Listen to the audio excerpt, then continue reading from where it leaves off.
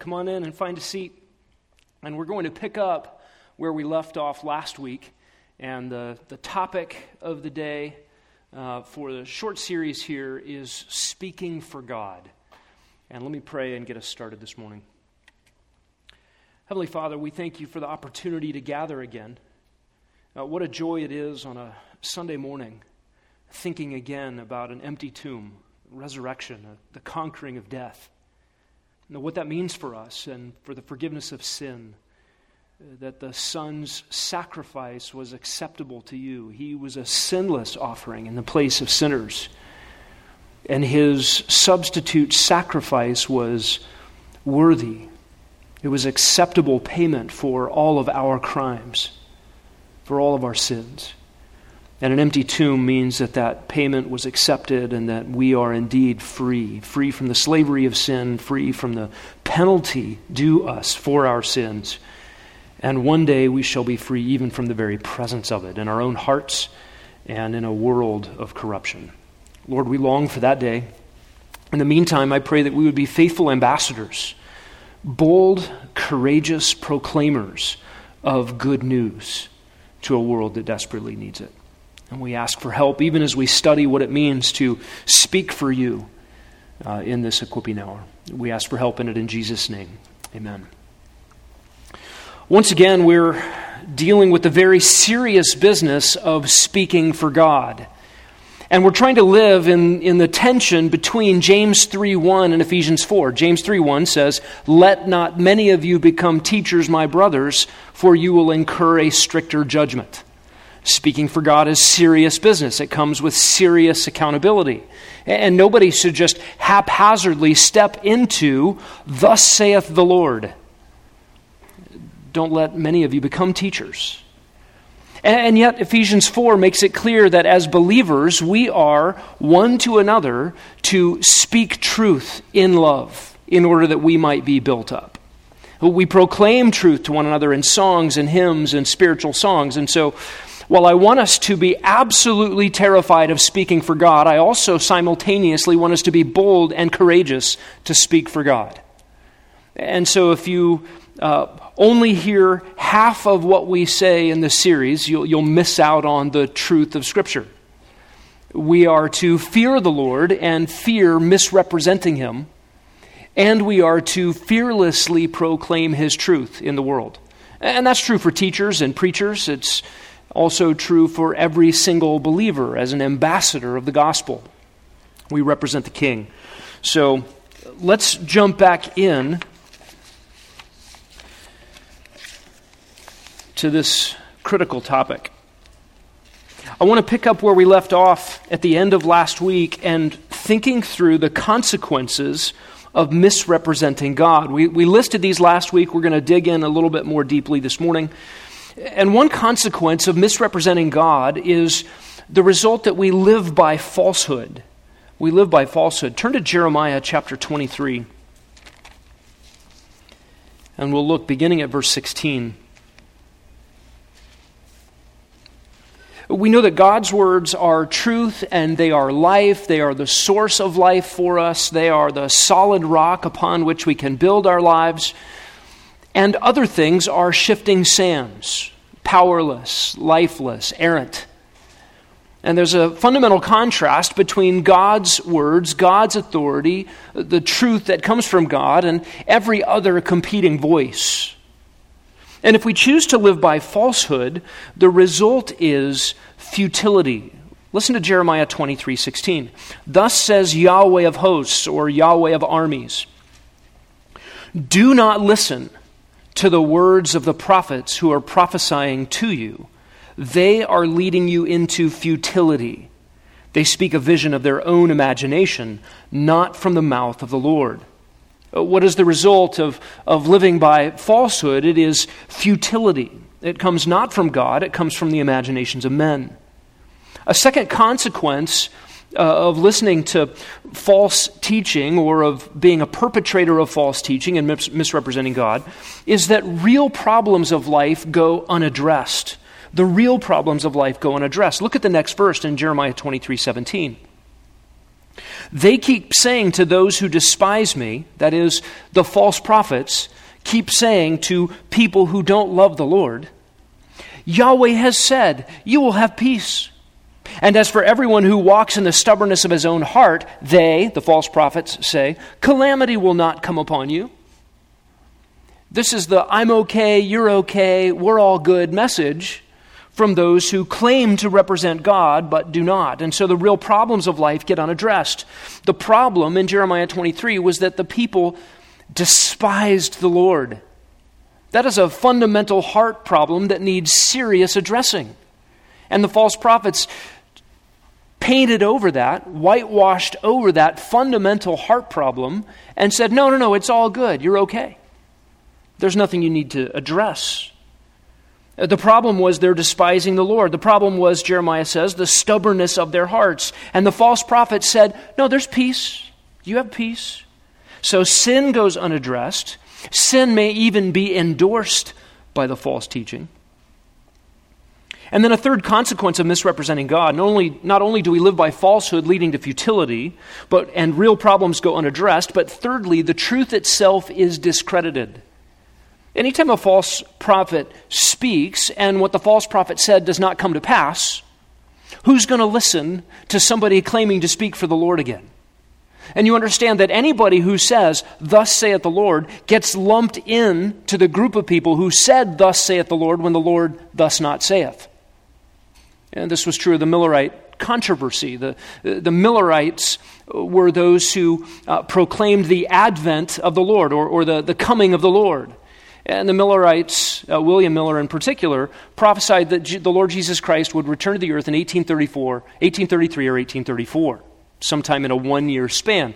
And when Jesus did not return in October of 1834, it was known across the religious world as the Great Disappointment. And most of the Millerite phenomenon disappeared. People went back into various denominations. Many of them became Shakers. Some perpetuated Millerite doctrine and became, they held on to Sabbatarianism. That is a belief in a keeping of the Sabbath, but on the seventh day. They became known as the Seventh-day Adventists. And so some of that doctrine perpetuated. But for the most part, it created a vast disappointment across the evangelical world. This was the tail end of the Second Great Awakening. And then people shied away from any kind of adherence, any kind of listening to teaching that involved the future from Scripture. And so true things from the Bible about a futuristic prophetic nature become discredited because a guy went outside the realm of Scripture and set dates for the return of Christ. Even to this day, proponents of premillennialism, or those who would say there's a future reign of Christ coming to the earth, we take the promises to Israel literally, the promises of Christ's return at face value. Even that biblical doctrine gets discredited under the banner of, well, yeah, the Millerites set dates in the 1830s. And what a tragedy that the truth itself is sacrificed on the altar of some guy wanting to make a name for himself and claiming to speak for the Lord when the Lord didn't speak. And you and I have to be very careful when we think about representing the Lord. If we misrepresent Him, this is like the boy who cries wolf. Eventually, claims to speak for the Lord will not be heeded. They will not be listened to. This requires a lot of self-control on the part of teachers, preachers, evangelists, missionaries. It requires self-control on the part of every single believer. If we are to speak truth one to another in love and so build one another up in the body of Christ, the church, then we need to make sure that when we are seeking to represent God's truth, it is what God's Word says. To do otherwise is to discredit the real truth. A fourth consequence is that misrepresenting God actually leads people away from God's Word.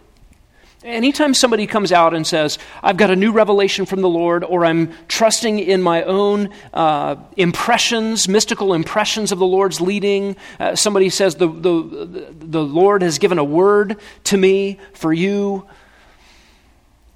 the effect of all of that is a moving away from the written Word of God. Why? Because it's much easier to lean on an impression. It's much easier to sit down and just listen to some guy speak and claim to speak for God than to do the hard work of studying the Scriptures for myself. Listen, it is hard work to open my Bible and to read it. And for some people, it's hard work because you have to learn to read. Think about the people in Papua New Guinea. How will they access God's Word for themselves? Zach Can and Cassidy Can had to invent an alphabet and create a language and create a dictionary and then teach people to read and write their own language so that they can begin to access God's written Word.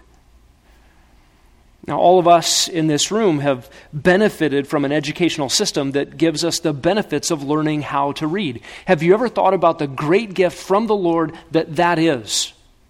Simply so that you may have access to His inscripturated revelation.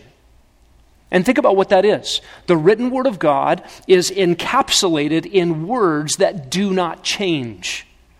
That means the meaning isn't flexible. It's not a reader response theory that, well, it just means what it means to me. We all get together and pool ignorance and make the words mean something other than what they mean. No, we actually are dependent on what God meant by what He said, and that meaning never changes. That's why He put it in words. Not an impression that loses its meaning in telephone game. Not some sort of mythology that is to be handed down by oral tradition. But God inscripturated His revelation so that it is fixed. This is really critical for us to understand. Anytime someone has an additional word from the Lord, an additional revelation, additional pronouncements, proclamations that they're receiving in some inside track outside of the Bible, the tendency is always to go to the additional revelation and leave the Bible in the dust. And then a fifth consequence of misrepresenting God is such invokes the ire of God. Look down again at Jeremiah 23. When you think about your own words, do you like to be misrepresented? When you say something and somebody takes your words, attaches your name to them, but then changes their meaning, do you appreciate it? I remember as a kid being interviewed by the Eagle River local newspaper because December 24th, which in Alaska was normally very snowy, we hadn't a single inch of snow by Christmas Eve, and my friends and I were out playing football in the front yard with, dead grass and no snow. It was a huge disappointment to a kid. And the newspaper reporter saw us out there, came and interviewed us, and put our words in the local paper. They got every single statement wrong. I was so offended as a kid. I thought, this is the news, the height of objective reporting. They didn't get a single thing I said right, and I took little tiny offense at the misrepresentation. How much more should we expect that God would be offended at His words being misrepresented? Look at verse 17.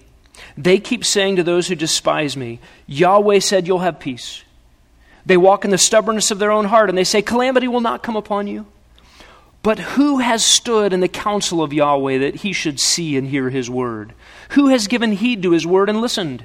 Behold, the storm of Yahweh has gone forth in wrath, even a whirling tempest. It will swirl down on the head of the wicked. The anger of Yahweh will not turn back until He has performed and carried out the purposes of His heart. In the last days you will clearly understand it. I did not send these prophets, but they ran. I did not speak to them, but they prophesied. But if they had stood in my counsel, then they would have announced my words to my people and would have turned them back from their evil way and from the evil of their deeds. Just understand, God does not like His words being misrepresented. And we need to keep that in mind. Now, before we jump into a series of Old Testament prophets relating to false prophecy, I want to give one significant caveat. And this is a caveat on providence.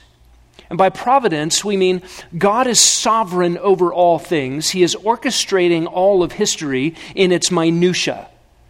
He orchestrates every detail of human history.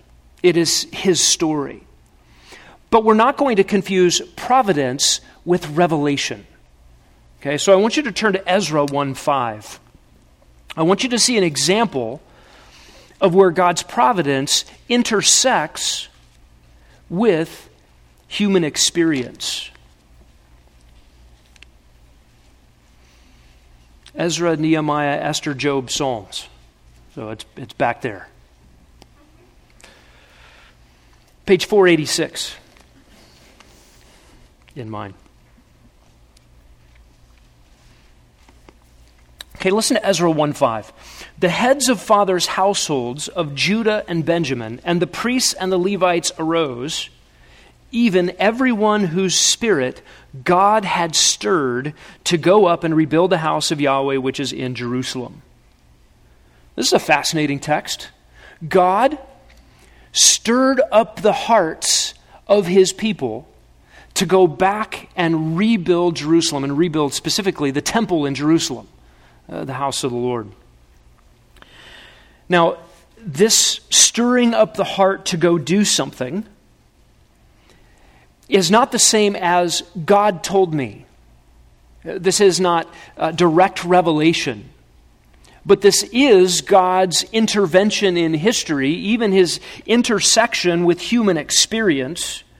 And the men involved in this would not be saying, God told me to go build the wall. They could just as well be saying, I want to go rebuild the house. I want to go back to Jerusalem.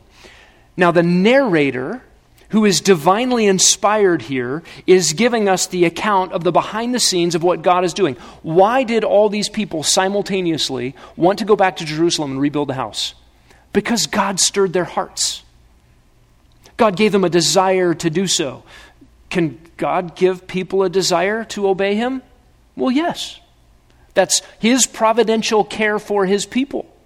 If you find yourself desiring to do something, and you look back and you say, wow, look what God did. It's appropriate to give God credit for his providential hand in history. We just need to be careful that we're not thinking about God's providence like a divining rod. You know what a divining rod is? You know, a Y-shaped stick that some guy goes out in the field and looks for water. Where's the water? Doing. You've never done that? You've never found a well in your backyard with a divining rod? Finding God's will, finding God's revelation, finding God's word in a circumstance like this is not looking for some voice to tell me what to do, but I have this desire. Other people have this desire. We'll find out the circumstances in a moment. And we can look back and say, wow, God moved all of us to go do this. And you can look back sort of in a rear view mirror and give credit where credit is due in God's providential dealings with mankind. That is different than looking to my internal impressions as direct revelation on a par with the Word of God. Now, we know that God can move thoughts. We know that God can move wills to bring about his sovereign plan. The heart of a king is in the hand of God like channels of water, and God makes it go where he wishes. You remember the story in Genesis 20 of Abimelech and Abraham. Abimelech, a pagan king, desired not to touch Sarah, Abram's wife. And God came to him in a dream and said, I didn't let you touch her. Now, Abimelech didn't feel like a robot. He wasn't some automaton as a slave to some unknowable force, making him do contrary to what he wanted to do. He did what he wanted to do, and God was sovereign. God was steering the course of history, even through the desire of a pagan king. Of course God can do these things. This is in the realm of providence. As the sovereign orchestrator of all events, he does this every day. What I want you to notice in Ezra 1:5 is that the inspired narrator identifies for us, the readers, that God stirred up the hearts. Notice, secondly, that it does not indicate that the builders felt the providential stirring. Nothing in the text indicates that they felt something. Thirdly, notice that God was arranging not only their desires, but also the activities of the kings of the pagan nations. Look back up at verse 1. Now, in the first year of Cyrus, king of Persia, in order to fulfill the word of Yahweh by the mouth of Jeremiah, Yahweh stirred up the spirit of Cyrus, king of Persia, so that he set a proclamation throughout all his kingdom, and he put it into writing, saying, Thus says Cyrus, king of Persia, Yahweh, the God of heaven, has given me all the kingdoms of the earth. He has appointed me to build him a house in Jerusalem, which is in Judah. Whoever there is among you of all his people, may his God be with him. Let him go up to Jerusalem, which is in Judah, and rebuild the house of Yahweh, the God of Israel. He is the God who is in Jerusalem. Every survivor at whatever place he may live, let the men of that place support him with silver and gold, goods and cattle, together with the freewill offering for the house of God, which is in Jerusalem. Verse 5, Then the heads of fathers' households arose, everyone whose spirit God stirred. So now you understand the situation and the setting. There's this proclamation from the king of the foreign nation of Persia, who invites the people from Judah and Benjamin to go back and rebuild. And they decided to do that. They could look at that circumstance and say, hey, did you see what the king said in the news? Okay, and he's providing materials. Wow, this is great. Let's go. You want to go? And what does the narrator say by divine inspiration? God stirred their hearts. And so you have this symbiotic relationship, these compatible ideas that a man does what he wants to do, and God is sovereign over those desires and the consequent actions. This is a biblical category we have to have, that God is providentially caring for the world in all of its details. We are never instructed in Scripture to look for or to follow promptings, like an internal subjective prompting. We do know that as a man plans his steps, Yahweh directs his path. And for that we can be thankful. Navigating life in this world is difficult. It's difficult to just follow clear commands of Scripture. It's challenging to learn to apply biblical principles and wisdom. And then there's a whole spectrum of things that are outside the category of commands or biblical principles that are just, I don't know, blue shirt, red shirt. Which one do I want to get out of the closet and put on today? And I'm going to plan my steps. And as I'm planning my steps, God, direct my path. That's appropriate. And we're not looking for direct revelation. We're not looking for God in a booming voice to answer, blue shirt. But we're going to make choices based on biblical commands, biblical principles, and then our own desires, which are being sanctified by the Word of God. You know, if you're harboring sin, just know that your decision-making is going to be polluted. But when you're tracking with the Lord and seeking to apply biblical wisdom to life situations, confining yourself to the application of biblical principles and following biblical commands, there is a freedom to plan your steps. And know this, the Lord is faithful to direct your steps. That is liberating. And we ought to give thanks to God for this. God's sovereignty extends over the desires and thoughts of all of us, his creatures. We should not be surprised at all that he would direct the course of events through such providence. This is categorically different than revelation. Revelation must always be true. Remember Titus 1:2 we looked at last week. God cannot lie. Therefore, his revelation is in keeping with his character. God's revelation is also verifiable, and God's revelation demands obedience. Listen, wherever God has spoken, we must heed.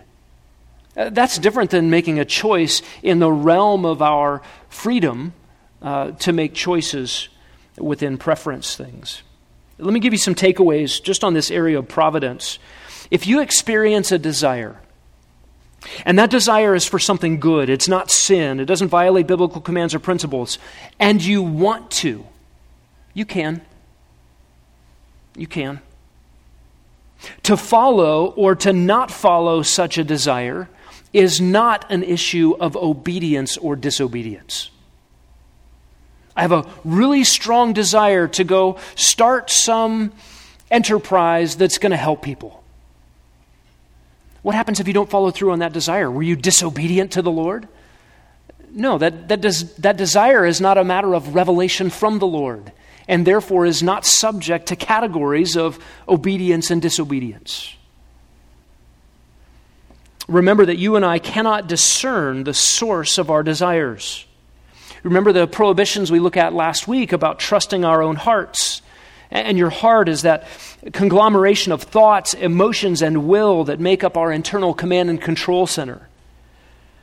Providence, personal preferences, sin are all mixed in there in the heart. We don't know if God's providence is directing this.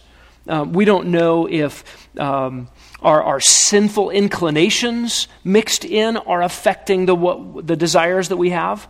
It could be indigestion. Maybe you had bad pizza and went to sleep. You and I cannot discern why we think, why we feel, or why we are moved in our motives to do certain things. Lack of sleep has profound effects on how you feel and what you choose to do. Dehydration, poor nutrition, some underlying medical condition. Maybe your thyroid is off kilter. Listen, our physicality and our thoughts are probably more intertwined than we give them credit for. Not to mention our perception and decision-making are often profoundly affected by the consequences of our patterns of thinking and our previous decision-making. To assume that some prompting, some impulse, some feeling that just comes to me is the voice of the Lord in some direct communication, all of that is experimentally flawed because we are profoundly affected by so many other forces, internal and external. It's also an unbiblical notion.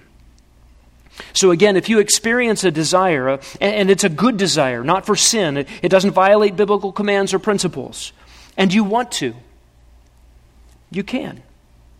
If you neglect to share the gospel, however, when you experience a strong desire to share the gospel and you know that you neglected it because of fear, well, there's sin mixed in there. Put to death sinful fear, and then you can share the gospel or not share the gospel in any given circumstance. To refrain from sharing the gospel because there's sinful things going on in my heart means I need to repent of those sinful things. If you wake up at 2 o'clock in the morning with a strong desire to pray for someone, my recommendation is that you pray for that person. You may find out later that at that precise time, they were experiencing some emergency. And then you can look back and praise God for His providence. Is that direct revelation? No. But it is the realm of God's providence where He orchestrates all details, including the actions, the thoughts, the wills of His creatures. If you feel like praying for somebody, if you have a strong desire to share the gospel with somebody, if you feel an impulse to serve somebody, to give, or to meet some pressing need, just do it. Not as a matter of obedience, disobedience, but who knows what God is providentially orchestrating. Those are good things to do. You may find that your desires and someone else's circumstances are at God's intersection with eternal consequences. That's not the same as direct revelation. And before we get into biblical warnings about false revelation, I just wanted to clear the deck on providence and our subjective desires. What have we learned so far? We don't trust ourselves, and we trust that God is sovereign. That's a tremendous comfort. A man plans his steps, and the Lord directs his path. Let's define prophecy for just a moment. Prophecy is different than impressions or stirrings or subjective promptings. Prophecy is always direct revelation from God through a human mouthpiece. That is, the human hears from God and then must speak exactly as God has spoken. He cannot waver. He cannot add. He cannot take away. He must be an accurate mouthpiece for God, or he is no prophet. And prophecy comes in two broad categories. There is the kind of prophecy that tells the future, and there's the kind of prophecy that tells the truth. We would call the one predictive prophecy. That's the kind that tells the future. Many prophets were given predictive prophecy about things that would either in the near term or in the last days come to pass. But then many of the prophets, the speaking prophets in the Old Testament and also the writing prophets, many of them were given accurate assessments from God on present situations, or they were given theological truth or declarations from God. That is still considered prophecy. It is direct revelation, even though it doesn't tell the future. So we have foretelling and forthtelling, as some have called it. By the way, I do not believe that prophecy is the right word for preaching. That has been kind of a hallmark of the Reformation, to equate preaching with prophecy. I believe that is an error.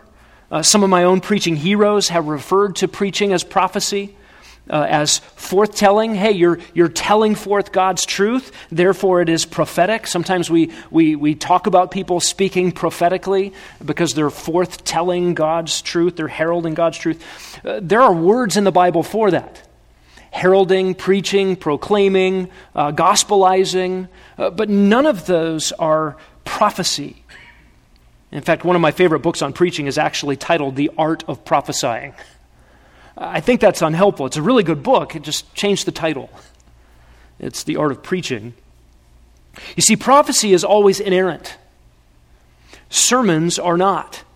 Preaching is authoritative as far as it comports with the truth of God's Word. Equipping hour messages are not inerrant, but God's Word always is. Direct revelation always is. Prophecy is direct revelation from God through a human mouthpiece. The human hears from God, and the human must speak exactly as God has spoken. Now let's look at some passages dealing with false prophecy and the specious claims of direct revelation. Turn to the book of Deuteronomy and chapter 13.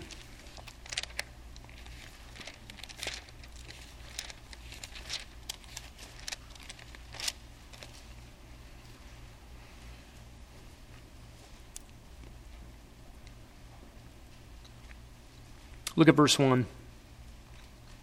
If a prophet or a dreamer of dreams arises among you and gives you a sign or a wonder, and the sign or the wonder comes true, concerning which he spoke to you, saying, let us go after other gods, whom you have not known, and let us serve them. You shall not listen to the words of that prophet or that dreamer of dreams, for Yahweh your God is testing you to find out if you love Yahweh your God with all your heart, with all your soul.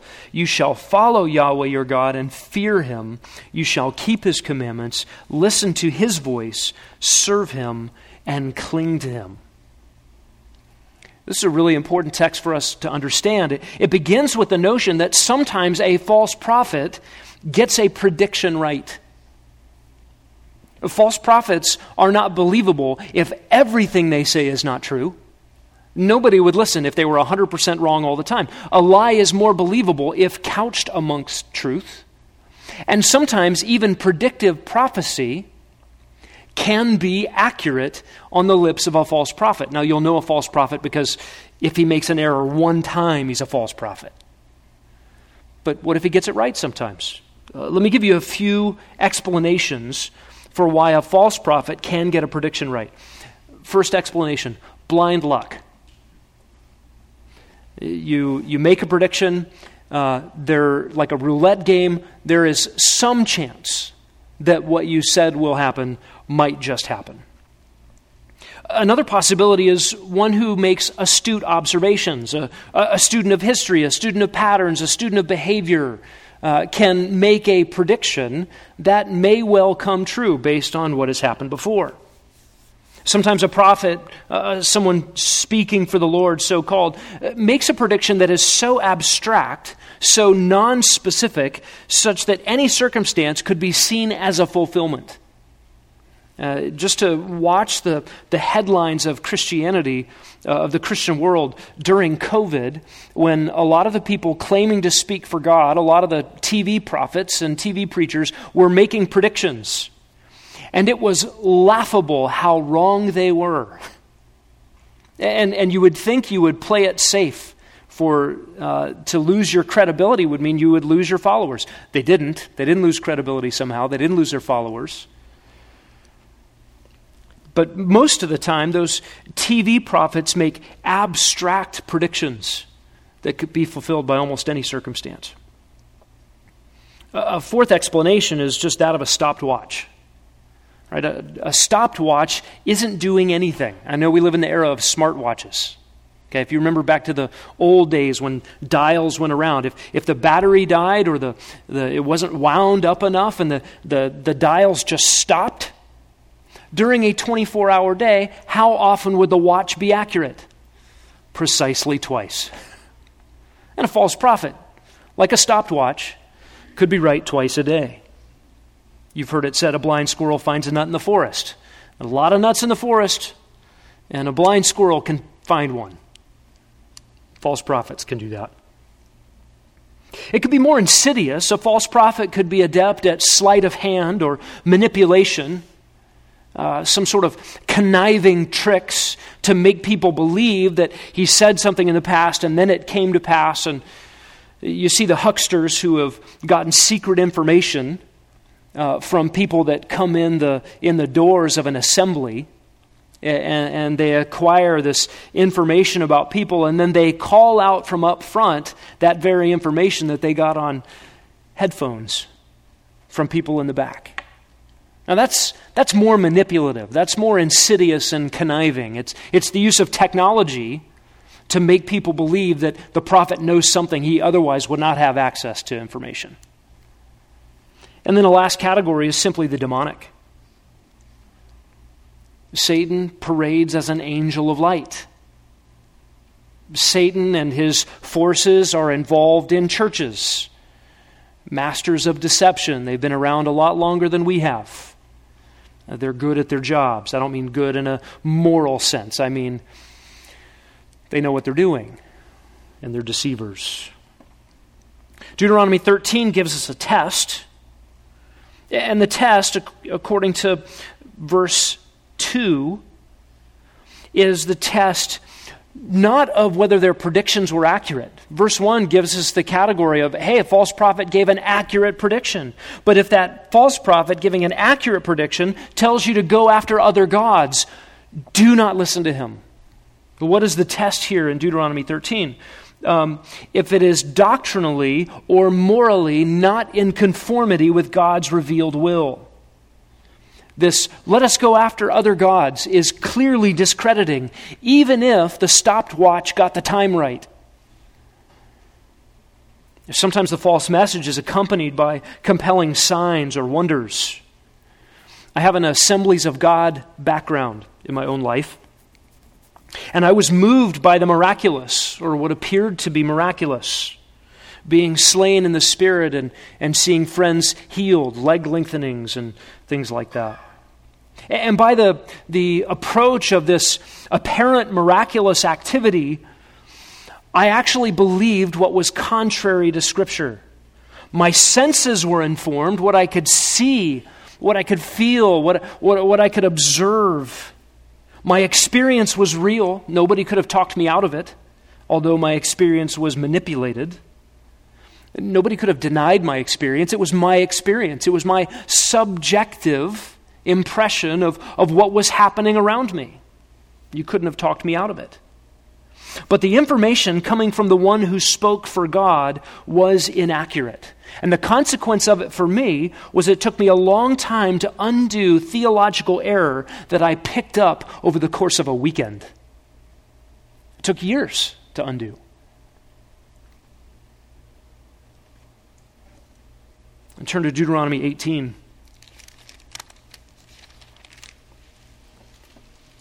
And verse 20.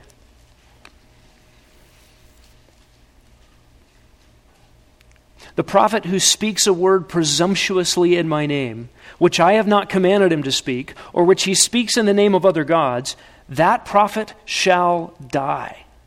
You may say in your heart, how will we know the word which Yahweh has not spoken? When a prophet speaks in the name of Yahweh, if the thing does not come about or come true, that is the thing which Yahweh has not spoken. The prophet has spoken presumptuously, you shall not be afraid of him. Listen, there's some things to learn here. The first is the audacious reality that people actually do what this verse describes. There will be those who come in the name of Yahweh and say, God said, when God didn't say. This warning is here because people actually do this. They have the nerve to do this. I have had the nerve to do this very thing. But notice, not everyone who says God told me is speaking the truth. And there are various categories of this. Some do this with sincerity. I believe there are people who love the Lord, who speak presumptuously, who speak beyond their knowledge, their awareness, areas they need to grow. There can be a sincerity of love for the Lord, a longing for a relationship with the Lord, and a confusion over two-way communication equals relationship. I know I have a relationship with the Lord because He walks with me and He talks with me and He tells me I am His own. Did I just start singing that old hymn? I used to love that song. We don't sing it here. But there's a confusion over, what makes a relationship is the give and take of my Bible's closed and God and me are just talking with each other. That is not how God communicates. And so that would be the sincere brand of the presumption. But then there are the others that are the intentional charlatans. The ones who say, I can get people to give me money, to give me power, prestige, fame, and honor. I can garner a listening and a following after myself if I tell people I'm hearing from God and they need to listen to me. That is a wicked enterprise. God calls it presumption. Clearly here in Deuteronomy 18, these are speaking, and God did not command them. What is to be the consequence? The death penalty, according to Deuteronomy 18. And notice that speaking for God presumptuously, speaking for the one true God, is on a level with speaking for other gods. Look at verse 20 again. The prophet who speaks a word presumptuously in my name, which I have not commanded him to speak, or which he speaks in the name of other gods, that person shall die. Do you see, this is not some innocent foible, speaking for God when God hasn't spoken, and claiming to speak for Chemosh or Baal or Ashtoreth. It's all on a level and all requiring the death penalty under Mosaic law. What is the test in Deuteronomy 18? Any prophet that speaks something that does not come true is immediately to be identified as a false prophet and worthy of death. And notice the last phrase in verse 22, you shall not be afraid of him. Listen, there is a listener's responsibility to have discernment, to test the spirits, to cross-check the prophets. Turn to Isaiah chapter 8.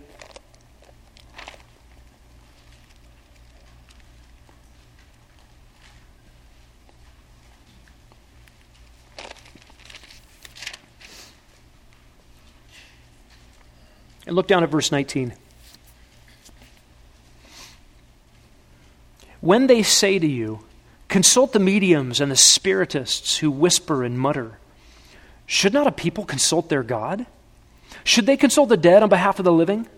To the law and to the testimony, if they do not speak according to this word, it is because they have no dawn. This is an important passage. There will always be spiritual people who whisper and mutter. People that get your ear and talk in confusing ambiguities and claim a direct line to spiritual realities. That is opposite the clarity and publicity of God's Word. God's Word is to be spoken, proclaimed, out loud, in the open, with clarity. God's own Word has clarity, and it is to be publicized. Not around dark corners with somebody claiming some special link to the spiritual. And what should God's people do? You should consult God. Don't look for the mediums, the spiritists, the tarot card readers, the horoscope writers. Don't consult the dead. Consult God. Listen, it is not an insult to God that we cross-check those who claim to speak for Him. You remember Paul's experience with the Bereans in Acts 17. They opened their Old Testaments, the only Bible they had at the time, to check whether the things that Paul was saying were true. And what's the remedy here in Isaiah 8? To the law and to the testimony, to the written revelation of God. And how much more in our day, even than Isaiah's, can we cross-check those who make claims for revelation against God's written word? Turn to Jeremiah chapter 5.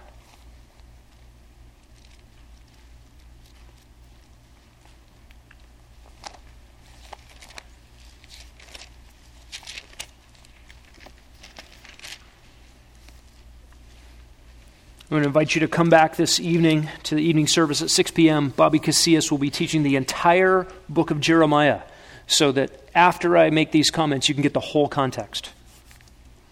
Jeremiah 5, verse 30. An appalling and horrible thing has happened in the land. The prophets prophesy falsely, and the priests rule on their own authority, and my people love it so. What is God's assessment of false prophecy? It is appalling and horrible. And then he goes on to say the priests, those whose job it was to be intermediaries for God and the people, they actually ruled God's people on their own authority. And listen, leaders of God's people are to lead with authority, but not with their own. It is always derived and it is accountable. Someone who claims to speak for God is invoking God's name to support their own authority, their own desires, their own power, and to get God's people to submit to a human false authority. But notice what Jeremiah says. God's people loved it that way. Why do you think that is? We've already talked about the fact that believing in falsehood leads to futility. Nothingness, everything frustrated. Why do people listen to false prophets? Why do people listen to false teaching? We will see this again and again in our study, but ear-tickling messages that leave sinful tendencies unchecked, that leave the flesh unabated, will always be popular. The proclamation of peace and goodwill while you remain a slave to sin, that is a pleasing message to a captive audience.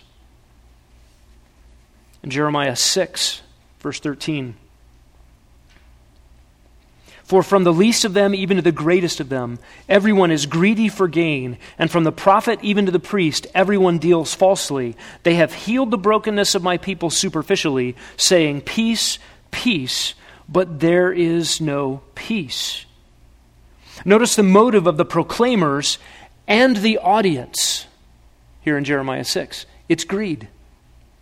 And those who proclaim falsehoods can be motivated by greed to do so, but those who listen to falsehoods can also be motivated by greed. I think this is the fundamental flaw of the health and wealth gospel of American evangelicalism. The proclaimers and the audience motivated by greed. They want happiness, not holiness. They want a better life now. They hear the promises of the false teacher and they think, yeah, that's what I want. It's an easy message to listen to because it does not indict our sinful hearts. And notice what God says about it through Jeremiah. Everyone involved is dealing falsely. And then he describes in verse 14 the healing superficially. They have healed the brokenness of my people superficially. People are feeling bad. They're feeling glum. They're feeling down. And the false prophet comes and says, I'm okay. You're okay. God gives peace. We're all good. That is a superficial healing. When I was in grad school, I played volleyball and I went head over heels over an aluminum bench on the side of a court.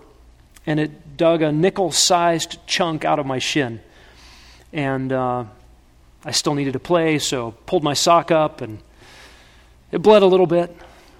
Went home, put Band-Aids on it. I was superficially healing a wound. It was no healing at all. 2 weeks later, my entire leg swelled up so big, you couldn't see my knee or my ankle. It was gangrenous. And the medical professionals chewed me out. They were really upset. I'm glad my mom wasn't there. They said, "I hope the amputation works or you're going to die." Is there something else we can do first? Second opinion, please. Well, we're going to pump you full of antibiotics, and we hope that works so that we don't have to cut off your leg. Thankfully, the antibiotics worked. Still have my leg. But my attempt at a bandage over a chunk of flesh carved out of my leg was a superficial healing. There was really no healing at all. And for false teachers, false prophets, to look at people enslaved to their sin, greedy for their own appetites, and say, "You're all good with God.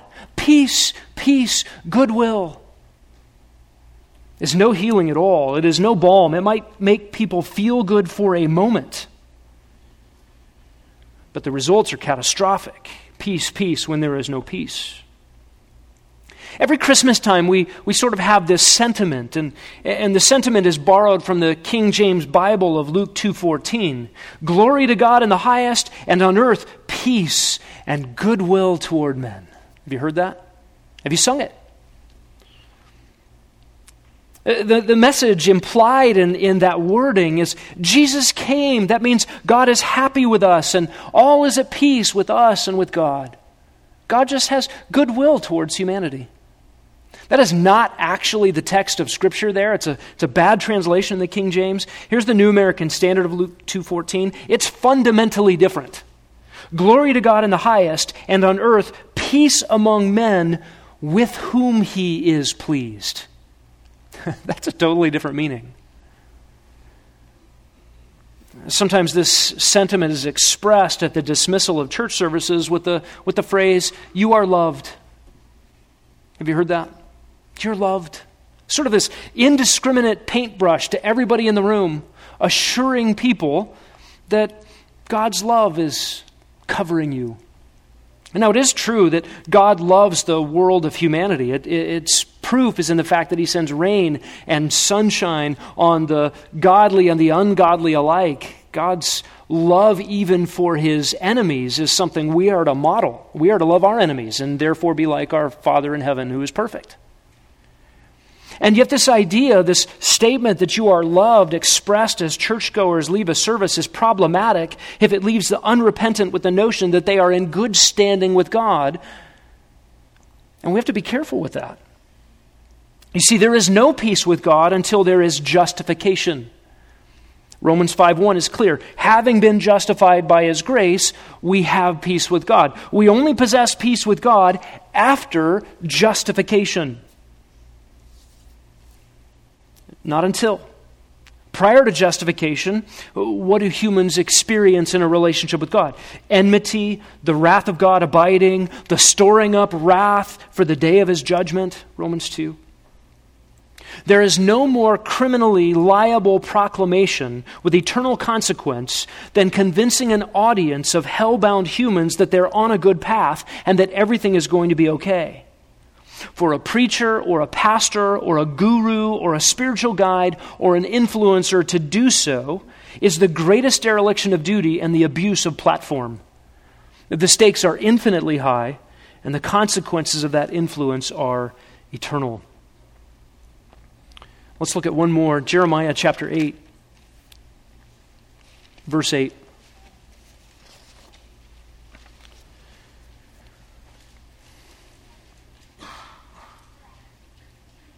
How can you say we are wise, and the law of Yahweh is with us?